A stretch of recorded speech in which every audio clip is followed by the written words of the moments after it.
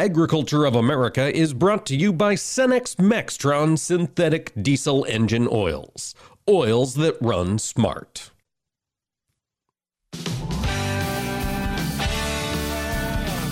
Informing America's farmers and ranchers. This is AOA, produced by the American Ag Radio Network. Now, here's your host, Mike Pearson. Hello, ladies and gentlemen. Thanks for making AOA a part of your day today. Lots of things developing in the world of agriculture, keeping an eye on the markets. We're going to check in with Chris Robinson of Robinson Ag Marketing here in just a minute. The wheat market is on a tear. We'll get his thoughts on what's coming. In segment 2, Max Fisher, chief economist from the National Grain and Feed Association, will be joining us. They have been raising alarm bells on the rail issues for the past year. Of course, we've seen a lot of action over the last 2 weeks in rail. Max is going to have an update for us on how that rail traffic is moving. And in segment 3, we're going to talk renewable natural gas. Patrick Serfass is the executive director of the American Biogas Council. They continue to expand, and more farmers are looking at putting reactors on their operations, and there might be some advantages to it following the Inflation Reduction Act. And we're going to close the show with Greg Krissek. He's the CEO of Kansas Corn Growers, serves on the Triazine Network, and he's got an alert. We've got to take some action here to keep triazine for farm use. There's a comment period at EPA that ends on October 7th, folks. Stick with us for Greg's update on how we can keep that tool in the toolbox. Before we get to all of that, though, let's start with the markets. Chris Robinson, Robinson Ag Marketing, joins us today. And Chris, as I was watching the trade in the overnight, wheat was green. And then as we got deeper and deeper overnight, it started to grow. The trade opened this morning. Wheat is up big. What has transpired in the wheat market here in the last 24 hours? Well, it's a good rebound. We're also have had a rebound also in the stock market, too. So a general and a rebound in the crude oil market. They were pounding on it pretty good last night. You got a 1-month low in corn as well. And I think that you've seen tremendous volatility in the wheat, and I don't think that's going to go away anytime soon.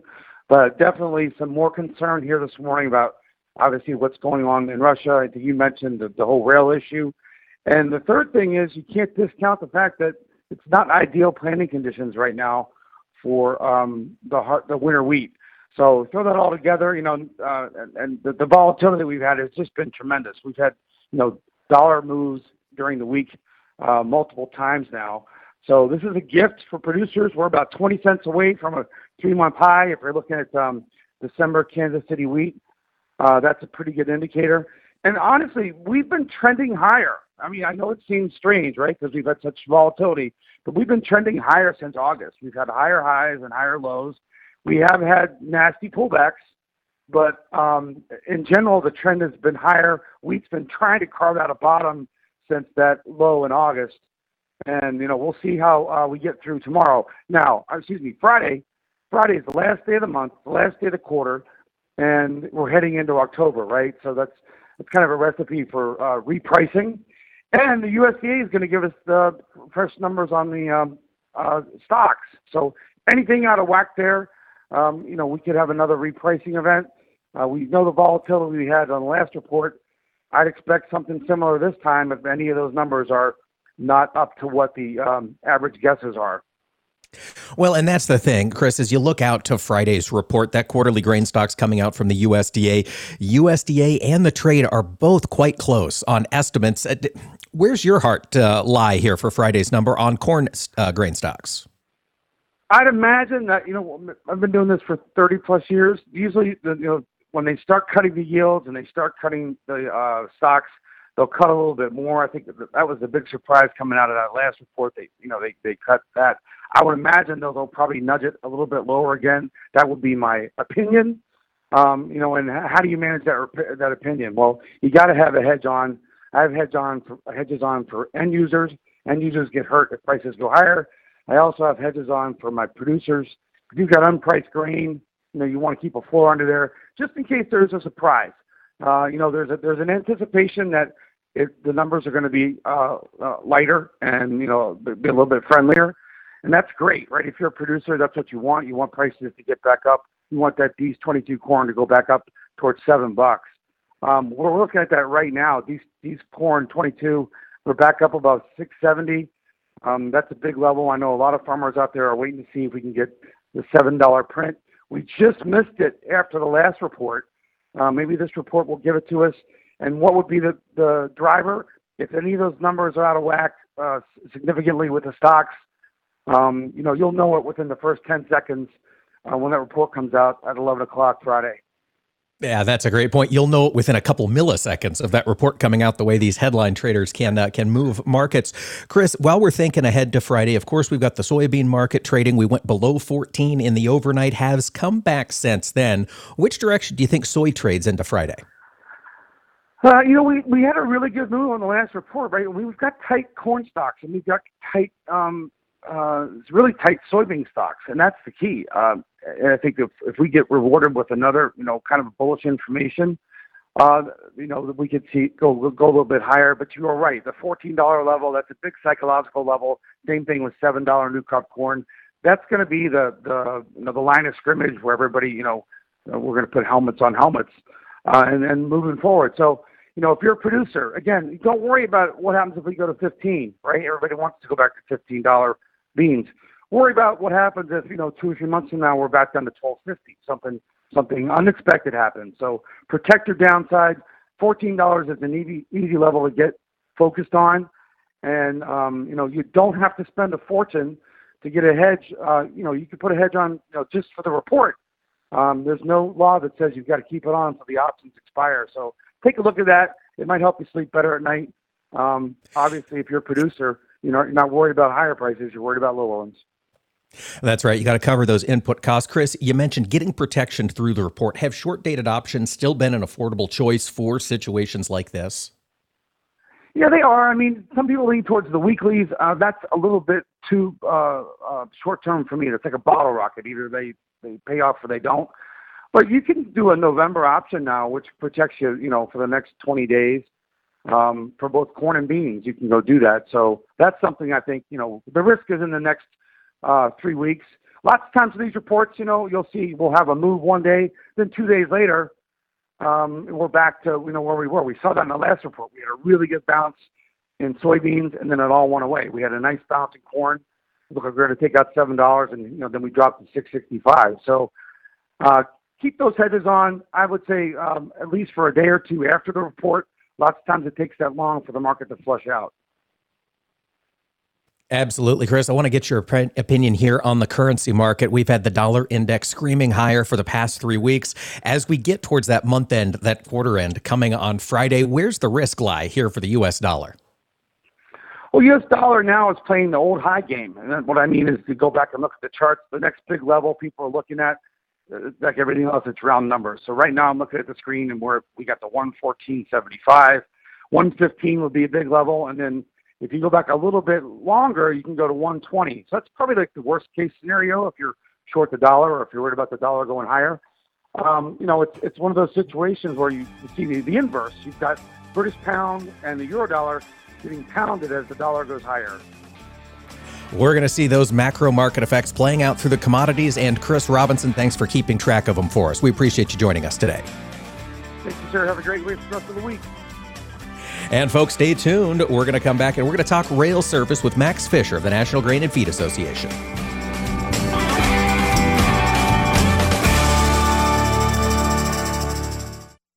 Agriculture of America is brought to you by Cenex Premium Diesel. Diesel that doesn't mess around. When you choose the Roundup Ready Extend crop system, you're putting proven yield advantage to work in your fields. XtendFlex soybeans offer elite genetics built on the proven performance of Roundup Ready to Extend soybeans. In fact, farmers saw a 4 bushel per acre advantage and a 70% average win rate over Enlist E3 soybeans in 2020 germplasm trials. The Roundup Ready Extend crop system, the system of choice. Always follow pesticide label directions, IRM, grain marketing, and all other stewardship practices. They say if you listen hard enough, you can hear the corn grow. It's true. When you're out in the field, you understand its challenges and what it needs to thrive.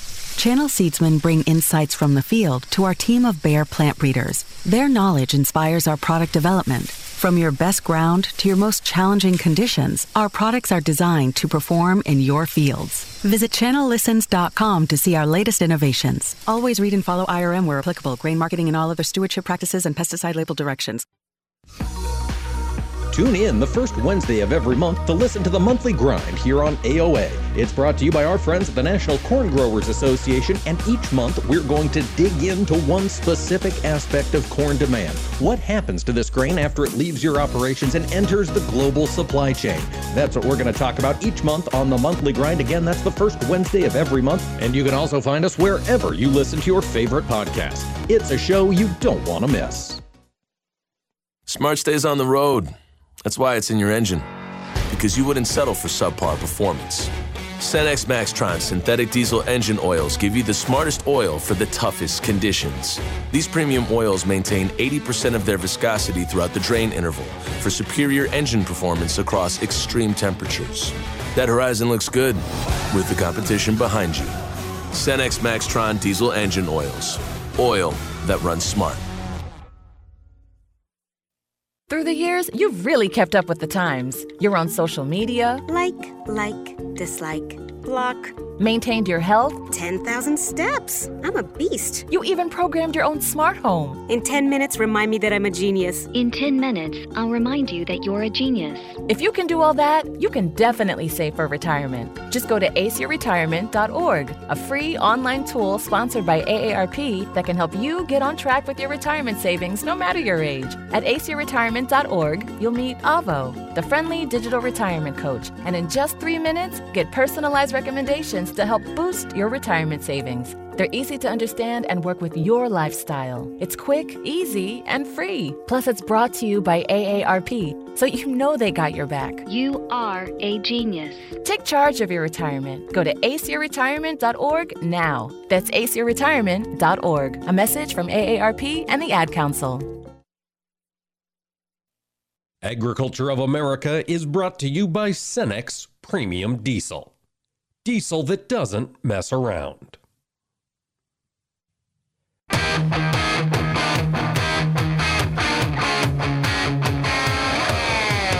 Keeping America's farmers and ranchers informed on AOA. Now back to Mike Pearson. Welcome back to AOA, ladies and gentlemen.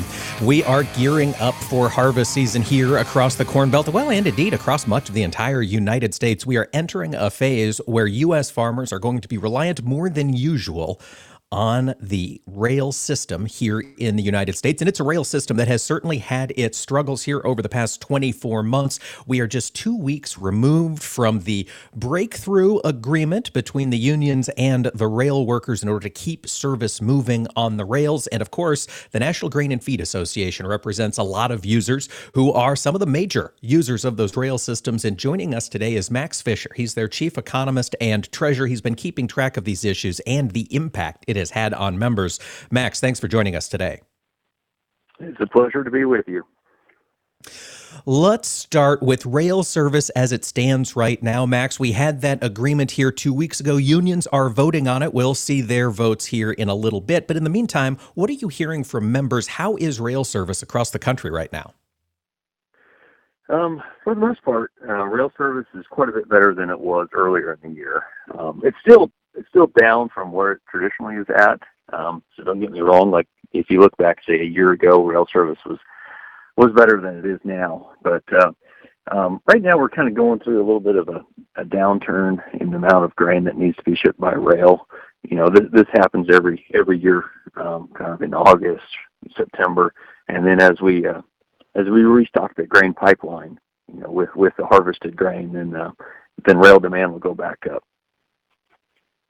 Absolutely, Max. And typically, when do you see the peak demand for farmers across the rail network, or at least for the ag industry? Would it be that post-harvest into December, January time period? Yeah, that period. Plus, actually, usually it goes quite a while. So it'll go like the first half of next year too. So, you know, I would estimate it at about 9 months. You know, kind of from, you know, when harvest really is in full swing. Through about the beginning of the following year, or the middle of the following year, rather. All right. So as we look ahead to that time period, Max, that's kind of when everything could get hairy again. As we mentioned, the unions are voting on that proposed contract. Do you know when that vote is expected to be finalized? Have they made that announcement? Yes, it has. So there are 12 unions that we're talking about with respect to the railroad. So each craft within the rails, say the engineers, the machinists, the dispatchers, they all have a separate union, and they all have to vote on this agreement. So those votes will take place here over the next roughly month and a half, probably by the end of November. All of them should have voted on it by then. All right. So we'll wait. We've got, as you mentioned, 5-6 weeks here. We'll see how these votes turn out. Let's assume that these get passed. There's a lot of enthusiasm with this proposed deal. Let's assume it gets passed. Does it fix the trouble that we've seen on the railroads, Max, or is this a long-term structural issue that the rails are still going to have to be grappling with? Good question. So it fixes the near-term issue of having the whole rail network shut down, which would just be terrible. So that part would be taken away. As far as the long-term service issues, by long-term, I'm saying like the last year. No, those still are not fixed. That's going to just require it's not all the railroads, but for the railroads that have been struggling, they just don't have enough crews, and they're going to have to, that's going to take time to get enough people hired and trained. So a lot of the people in the grain industry don't think the rail service issues are going to go away anytime too soon. Max, with that being the case, is there another alternative for the grain industry? Are we seeing them ramp up their trucking fleets, or perhaps look at other methods to get grain moved, or do we just accept the higher costs and perhaps a little longer delay at times? For those who have access to the inland water system, there's grain moving on barges down the rivers to the Gulf. Sure, yeah, trucking is always there. And it has been leaned on heavily this year by those who absolutely had to get product to their customers. Other than those two modes, not a lot of options. Occasionally, maybe you'll have access to a different railroad that's performing better. But a lot of times it just has resulted in facilities having to shut down temporarily while they wait for rail cars. Boy, not great. That takes dollars out of the pockets of those businesses, and down the line, it takes dollars out of the pockets of growers who rely on the basis there to get those products moved. I want to ask you, Max, about policy, the labor issue that's going to be between the rail workers and their employers. Policy-wise, we've seen a lot of focus from D.C. on supply chains and rail specifically here over the past years. Can you talk a little bit about the Reliable Rail Service Act that was just proposed by Tammy Baldwin of Wisconsin? Sure. Yeah. So I guess we have to go back in time to really talk about it. So in 1980, the Staggers Act was passed, and it largely allowed the railroads.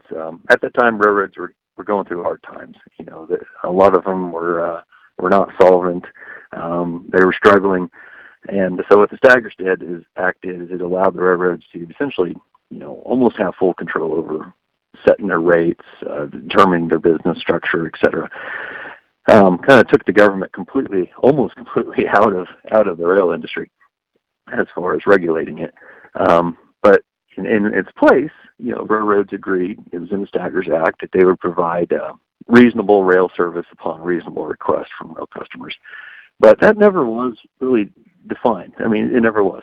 So we've gone, 40 plus years, with the railroads, there's been a rapid consolidation in the rail industry. Now we're down to 7 Class 1, soon to be Class 6. Their balance sheets are all very healthy now, doing a lot better than they were pre-1980. But yet now we have rail customers who aren't receiving reliable service, and they're now asking the question like, hey, I'm making these reasonable requests for service, but I'm not getting it. And what this act would do, that was introduced by Senator Baldwin, is it would allow the Surface Transportation Board, which regulates railroads, it would provide them more information on what they should look at when a rail shipper brings a case to the STB saying, hey, I'm not being served by my railroad adequately. And then the STB will actually have some guidance provided by Congress through this act to be able to determine if that rail shipper has a case, and if then the regulator can tell the railroad, hey, you need to be doing better for this customer. That's interesting. Okay, so the Reliable Rail Service Act, then, if I understand it, Max, would be backwards looking. It wouldn't be a way for me to say, I've got this load that they haven't come and picked up yet. Come on and get me a train. It would be, I've seen repeated delays. Now would we fine the rails? Would we require them to make stops? What would the STB likely do to remediate this?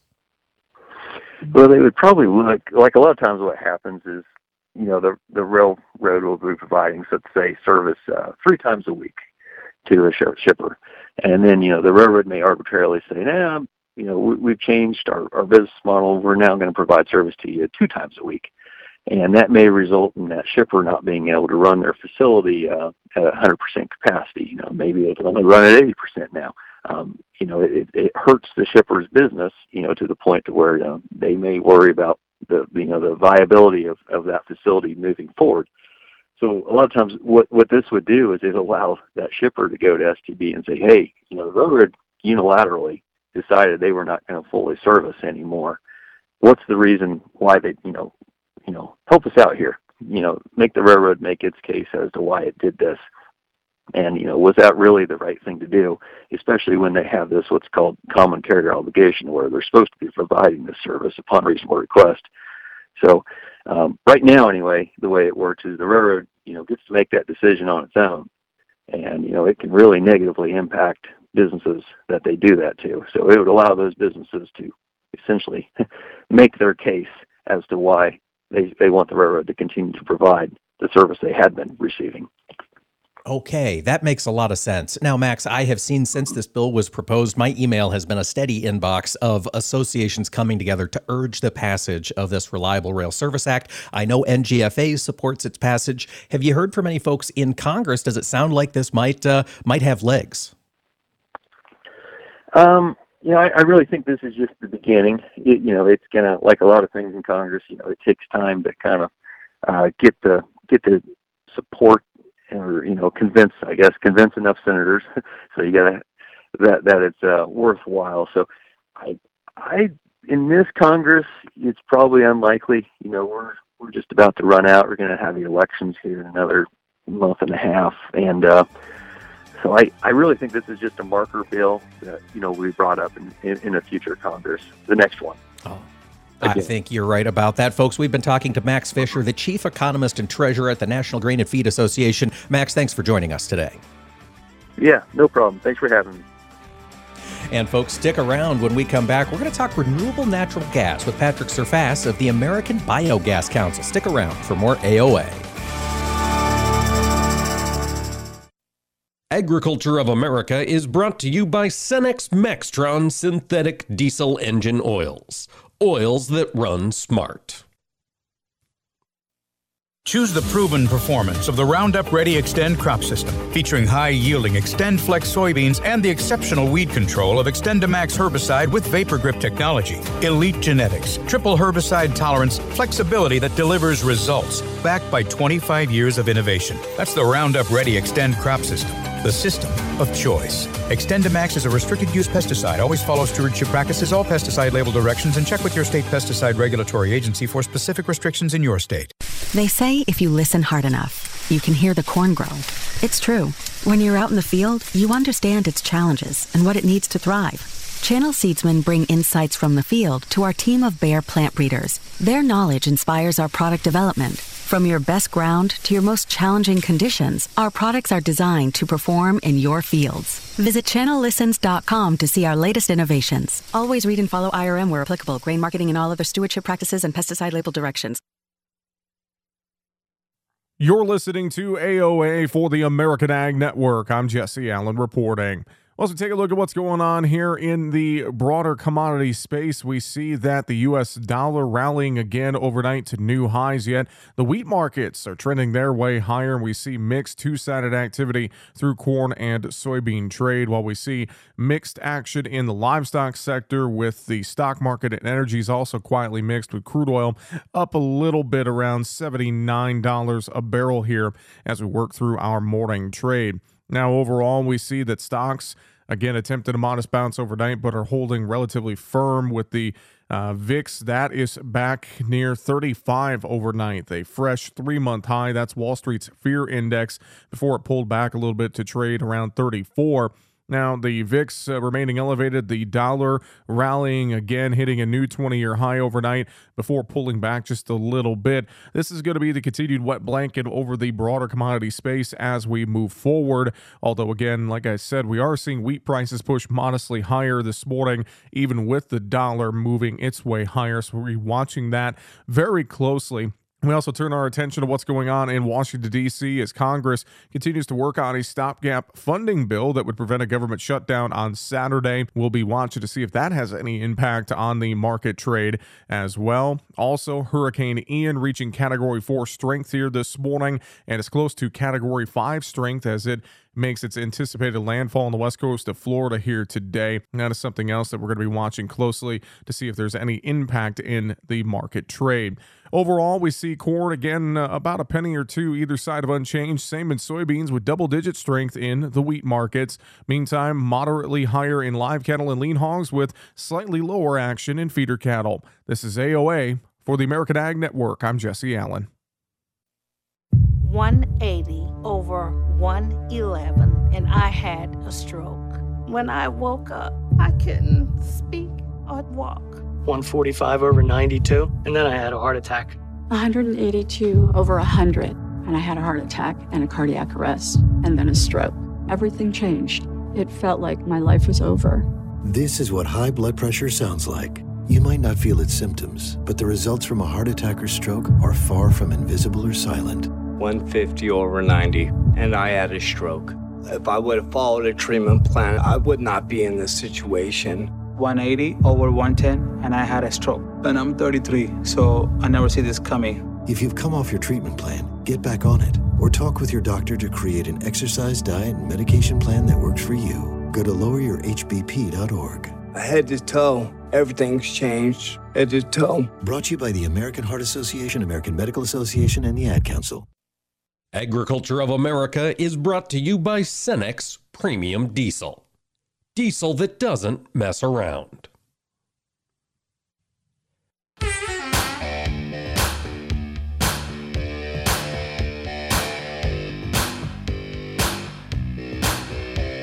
Keeping America's farmers and ranchers informed on AOA. Now back to Mike Pearson. Welcome back, ladies and gentlemen, to AOA. We are talking about issues that impact agriculture. That's our goal every day on this program. And one of the issues that has been slow burning in agriculture is the growth of renewable natural gas. We've seen this be a factor at operations in different parts of the country for several years, decades even. These reactors have been around, but that growth has been exploding. And it's coming at a time when global focus on energy is at a high, and reducing the carbon content of that energy is also in focus. And if this is a way for farmers to bring more dollars to their operations, I think it's worth discussing. So joining me today to bring us up to speed on the biogas industry is Patrick Serfass. He's the executive director of the American Biogas Council, follows all of these issues closely. And Patrick, you're in an industry that is seeing some pretty rapid growth in 2022, aren't you? We sure are, Mike. I mean, the industry is growing quite strongly, and it's really because we're getting impacts from a couple different directions. We're getting a greater recognition for the carbon reduction benefits that biogas systems can provide. There's more of an interest in displacing the fossil fuels that we use for transportation with our alternative fuels. There's more of an interest in using renewable electricity. And there's more of an interest in just creating, better sustainability for farming operations. And there are other reasons as well, but among those, biogas systems help with all of those. And so we saw, just for RNG projects last year, we saw a 47% increase in new projects that came online last year. And while that happened, the number of projects that went into development or went under construction increased by 41%. So we're not just seeing strong double-digit growth, we're seeing an acceleration of growth. And that's certainly something that we hope will continue, and we hope we can help our farmers to take advantage of the opportunities that are in front of us right now. Absolutely. And Patrick, let's talk about what RNG is for listeners who maybe aren't familiar with this concept. Can you tell us a little bit how it works and how it's different from natural gas? Sure. So RNG is made from biogas, and biogas is made with a natural process. The microbes that are already present in manure, for example, and our food waste and our wastewater sludge, those microbes can eat up organic material and burp out methane. If you have a manure lagoon, that's what happens in the bottom of your lagoon. The microbes are starved of oxygen because they're in the bottom of the lagoon. There's organic material in there, and they eat up the organic material and burp out methane. And if we can just do that in a closed environment, like if we can put a tarp or cover, an airtight cover over those lagoons, or better yet, an engineered tank, move all the manure into an engineered tank, that creates the Goldilocks scenario where it's not stirred too much, not stirred too little. It's not too hot, it's not too cold, it's not too acidic, not too alkaline. You get it right in the middle there where those bugs are really happy. And those microbes are going to reproduce to the maximum extent that you can get. That means they're going to produce the most biogas. And biogas is methane and carbon dioxide. And methane is what natural gas basically is. Natural gas is basically about 95 to 100% methane. And so if you can take biogas made from these anaerobic digesters, from these biogas systems, from these microbes, then you can take the carbon dioxide out of the biogas and you're left with almost pure methane, which is the same as conventional natural gas, except for it's then renewably produced by recycling organic material. And I understand a lot of times when we're producing something renewably, sustainably, we've got that market out there, Patrick. There's usually a premium for that product. And we've seen natural gas prices accelerate over this past year. Have RNG prices accelerated as well?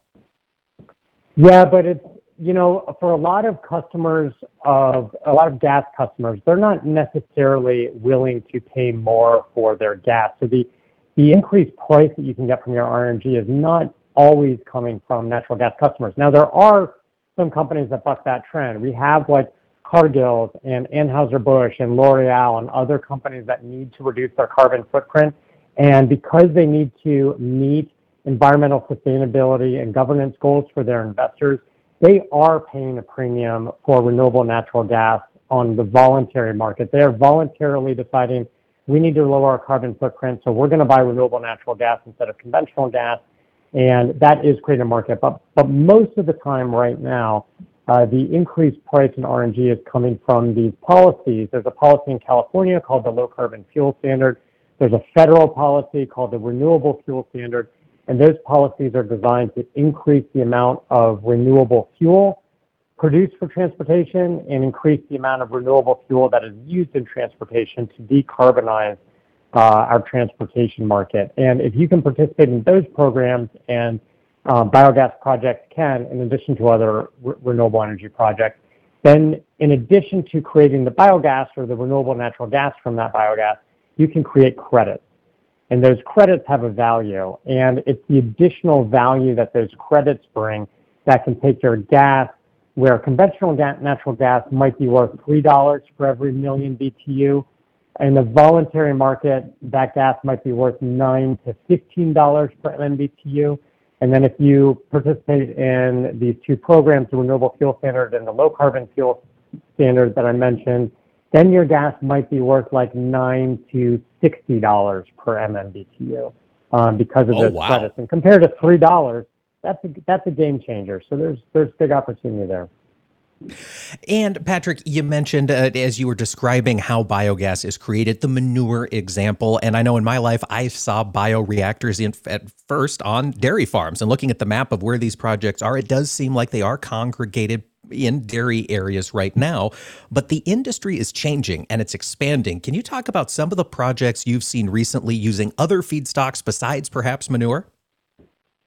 Yeah, well, if you think about manure is food, right? Food that animals ate, but they've already digested once. So the animals have already taken some of the energy out of whatever they ate, and they did not perfectly digest the feed that they ate. So there's still energy left in the manure, and that's the energy that we're extracting for biogas.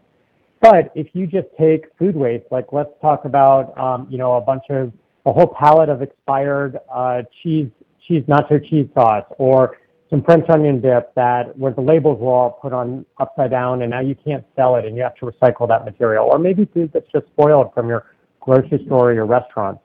That needs to be recycled, and biogas systems can recycle it just like they can recycle manure. But all that food waste, that hasn't had any of its energy taken out of it yet because it hasn't been digested yet. So food waste generally has 10 to 30 times more biogas potential in it than even manure does. And so there are a lot of farm-based systems that are looking to add food waste to the manure because it significantly boosts your biogas yield. And there's standalone food waste systems and other opportunities as well. So that the increased biogas production from adding food waste is significant. Well, Patrick, as farmers look out to 2023, 2024, input costs are high. Eventually, we'll see commodity prices come down. They might be looking at ways to add another income stream to the farm. Can you talk about how some of the tax policies have changed with regard to biogas systems and if that changes the math on an installation? Yeah, so you might imagine, I mean, we're talking about all the upsides here, right? But these systems are not cheap to build also. So you want to have that big upside to be able to cover the capital cost of your system. And it'll be worth it in the end, but we're talking about, big upsides and then some capital costs too. One of the things that helps with those capital costs is the new bill that was just passed by Congress last month called the Inflation Reduction Act. And it covers lots of different things. But for the clean energy space, it's probably the strongest piece of legislation that we've seen in over a decade. And in the biogas industry, it's definitely the strongest piece of legislation that we've ever seen. And what it allows you to do is it allows you to take a tax credit if you build a new biogas system. And that tax credit could be worth from 6 to even 50% of your capital cost of your systems as a rebate for building a new biogas system. There's opportunities if your biogas system generates electricity. Now if your biogas system generates renewable natural gas. And those tax credits are obviously very valuable, and it's helping us to build out the almost 15,000 new systems that could be built in the U.S. if we recycled all of our organic material from our manure, our food waste, and the wastewater sludge that we have in the U.S. Patrick, with these tax credits, one of the complaints I guess I've heard from the industry in the past is that they're short term, 1 or 2 years. Is that different here in the IRA credit? That is, in addition to being a comprehensive bill, the long-term outlook is a huge new thing for the biogas industry. Some other industries like wind and solar, they got a deal in 2015 that they knew that their tax credit was going to be around for 5 years, and basically the rest of the clean energy space didn't. Now everyone has about a 10-year lead time or a 10-year path for these tax credits. So we know they're going to be around. That makes it easier for investors to invest in projects. So if you're trying to build a biogas system and you're trying to get an equity investor to come into your project, or you're trying to get debt from your bank, it's now a lot easier, a lot more attractive for those banks to work with you because they know that tax credit's going to be around a little bit longer. The banks can make a little money from the tax credit. You can make some money from it too. And that certainty helps project development quite a bit. Now, Patrick, I know you'll be teaching folks about what is developing in the biogas space here in October at the Biogas Americas RNG conference. That's virtual this year, isn't it? It is. It's a Tuesday afternoon and a Thursday afternoon online, October 18th and 20th, biogasamericas.com. Fantastic, folks. Check that out. See if this is an opportunity for your operation as you look out to the future. Patrick Serfass, Executive Director of the American Biogas Council, thank you for joining us today. Thanks, Mike. And folks, stick around. When we come back, we're going to talk the EPA's moves against Atrazine with Greg Krissek, CEO of Kansas Corn and a member of the Triazine Network. Stick around for more AOA. Agriculture of America is brought to you by Cenex Premium Diesel. Diesel that doesn't mess around. Vision loss is not something that you feel until it happens. Most people lose their vision from diseases like macular degeneration and glaucoma, not at birth. With macular degeneration, you lose your central vision. You have a blind spot right in the center of your face, so I can't actually see your face. So even that little circle in which I could see became a big blur. I was 65 when I first was diagnosed with glaucoma. There were no symptoms. I had no headaches. 3 million Americans have glaucoma, and half don't even know it. 11 million people in the United States have macular degeneration. You lose mobility, independence, changes your entire life. So many eye disorders can be treated if caught early. My husband tells me that I have beautiful brown eyes, and I don't want to lose that. Make a plan today to get your eyes checked. Visit brightfocus.org to learn more. Nothing offers an opportunity to bond and give thanks quite like breaking bread together. This is especially true as we welcome our troops back home and keep those who are still stationed overseas in our hearts. Hi, I'm Gary Sinise. Since 2011, the Gary Sinise Foundation's Serving Heroes program has shown gratitude to our nation's defenders and their families by serving up nearly 500,000 hearty classic American meals at travel hubs and military locations. And now, together with our friends at Bob Evans Farms and their Our Farm Salutes program, we will help to provide even more meals nationwide, offering our defenders a taste of home and a feeling of togetherness around the table. Help us show America's gratitude through food and fellowship. Look for the Bob Evans Our Farm Salutes purple packaging at your grocery store and visit ourfarmsalutes.com to learn more. While we can never do enough to support the men and women who serve, together we can make a difference, bite by bite. Choose the proven performance of the Roundup Ready Extend crop system, featuring high-yielding Extend Flex soybeans and the exceptional weed control of XtendiMax herbicide with Vapor Grip technology. Elite genetics, triple herbicide tolerance, flexibility that delivers results, backed by 25 years of innovation. That's the Roundup Ready Extend crop system, the system of choice. XtendiMax is a restricted-use pesticide. Always follow stewardship practices, all pesticide label directions, and check with your state pesticide regulatory agency for specific restrictions in your state. They say if you listen hard enough, you can hear the corn grow. It's true.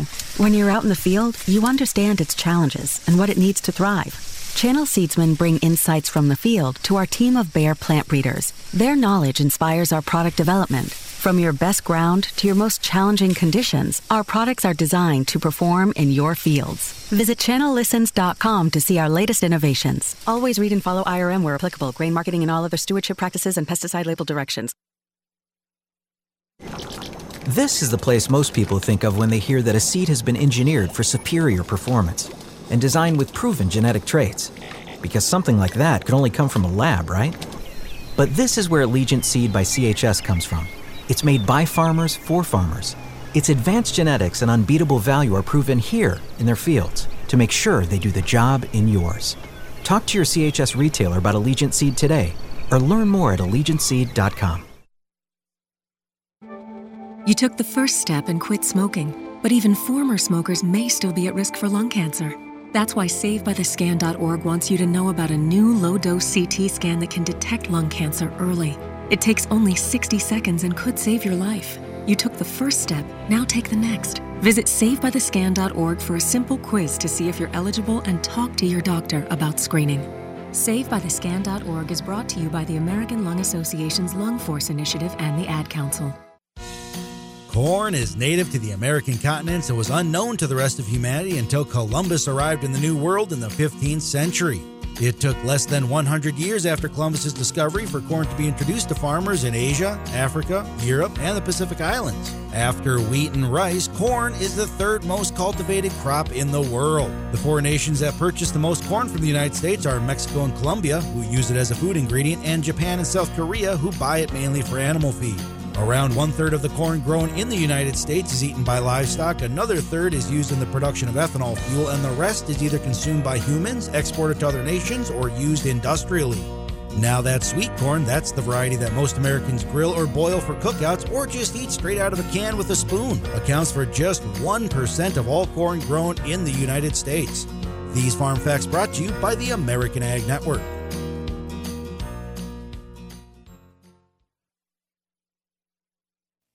Agriculture of America is brought to you by Cenex Maxtron synthetic diesel engine oils. Oils that run smart.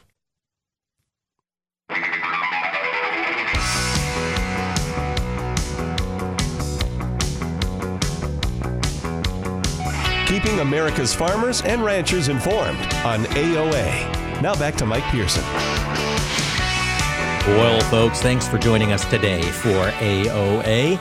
After over 60 years of work across the majority of corn sorghum fields across this country, this summer, the EPA took a look at atrazine, and they proposed some pretty significant changes to the way that chemical can be used on farms across the country, and it has raised the concerns of groups and businesses and farmers throughout the ag sector, none the least of which is the National Corn Growers Association and the Triazine Network. Greg Krissek is the CEO of Kansas Corn Growers, and he serves on the Triazine Network. He follows this issue very, very closely. Greg, the EPA has until October 7th for comments on the changes to the atrazine registration. What are you hoping farmers are willing to tell the EPA? Thanks, Mike. Appreciate being on with you today.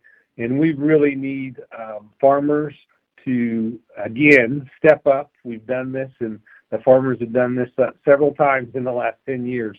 But we need to step up and comment to EPA how important this product is. It's in nearly 90 different formulations that corn, sorghum, and other commodity groups use, especially even sugarcane and fruits and vegetables. But the deadline is coming up October 7th. EPA has utilized a relatively unusual regulatory what they think need to bring this topic back up. In the 2016-18 timeframe, we went through a negotiation with EPA and came up with a standard, which is called the 15 parts per billion aquatic life standard. EPA is now saying that it should be much lower. And overall, they've proposed, again, as we fought against them before, a 3.4 parts per billion level of concern. It's called a CLOC, but that's a bad number. It's a bad number not based on scientific evidence that we will, at the Triazine Network, again show, and others will show to the agency. But now this time around, it's made worse by even a worse model that's based on some faulty assertions that just makes it more and more conservative to where if enacted, it would affect the use of atrazine on over 60 or nearly 65 million acres of corn and sorghum across the country. And it's simply made worse by now a proposed set of mitigations that EPA wants farmers to, within those acres, to impact, including what could lead to some label changes. One of them being you cannot apply the product within 48 hours of any rainfall event that might create runoff. And I have yet to speak to a farmer that feels that their weather sources of weather predictions are that accurate that they can, they could always abide by that. It also bans aerial application and lowers the overall atrazine rate by about 20%. So we need farmers to comment. Absolutely. And as you mentioned, this is all being driven by that aquatic level of concern, the level of atrazine left in water after, as you mentioned, a rain event. That 15 parts per billion is where the science agreed. EPA wants to drop it to 3.4 or perhaps more. Greg, let's talk about what happens if nothing changes. If EPA closes the comment period, they propose the rule rolls out into a finalized position. When would it impact growers? Would it be during the 23 season? It's unlikely that it would be because of the following. After we brought this to the attention of EPA and really pushed, they have committed to hold what's called a science advisory panel after the comment period, specifically about what should that parts per billion level be. In the past, we've had a couple scientific advisory panels 10 years ago, maybe 15 years ago, that said the number can be significantly higher, yet EPA keeps rolling out this 3.4 proposal. We ended up at 15 in the last round. I think it could have been higher. So the timing of doing or completing a science advisory panel will take us well into 2023. So I find it highly unlikely that there could be any proposed label changes until at least 2024, maybe even 2025, but 2024 would be my best guess. Greg, when we get a science advisory panel, of course, that could be good news if science backs the product, but it all comes down to who's on the panel. Do we have a rundown yet of scientists or experts who might be involved in this decision? Not exactly yet. After the October 7th deadline is when EPA will start that process. It's my understanding currently that those panelists are recommended by the National Institute of Science, National Science Foundation, and are picked in a process that goes through that. So that will be where we will be engaging next, is how those are chosen. And I am aware that there are some highly influential members of the ag community, House Ag Committee, for example, that wonder whether they should, have a chance to give input on those members as well. So that will be the next step after the comment period. So far, by count yesterday, we're well over 10,000 comments that have come in supporting atrazine to the agency, and I think in this next week we'll see even more come in, but there's still that opportunity, and we need growers, we need ag retailers, those who support the farmers, to all comment. And I can certainly direct them towards a website called FightEPA.com, which has a landing page for the Triazine Network. If you're a member of the National Corn Growers, you've been contacted about this. Same with the Farm Bureau. Absolutely, folks. You have until October 7th. That is next Friday, I do believe. Get on those websites, FightEPA.com, folks. We've got to get your comments in if you use atrazine. Greg Krissek, CEO of Kansas Corn, thanks for joining us today. Have a good one, Mike. And folks, tune in tomorrow. We'll talk more AOA right here.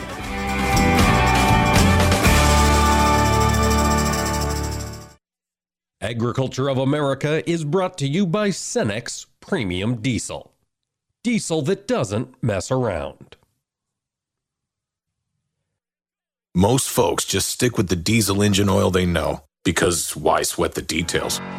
But you don't. You're one of those who'd make the switch, and we're talking to you. Cenex Maxtron synthetic diesel engine oils give you the smartest oil for the toughest conditions. While the others experience wear and tear, you give complacency a kick in the pants. Cenex Maxtron diesel engine oils. Oil that runs smart. As harvest begins, the American Seed Trade Association reminds farmers to be diligent in taking the proper precautions to ensure treated seed does not enter the domestic or export grain supply. When properly handled, seed treatments are an effective agronomic tool that provides seeds the necessary protection for a strong, healthy start. Completely remove all treated seed left in containers and equipment used to handle harvested grain and dispose of it properly. Always be careful to follow state and federal guidelines for proper handling, storage, and disposal of treated seed. For more information, visit seed-treatment-guide.com or contact your seed dealer.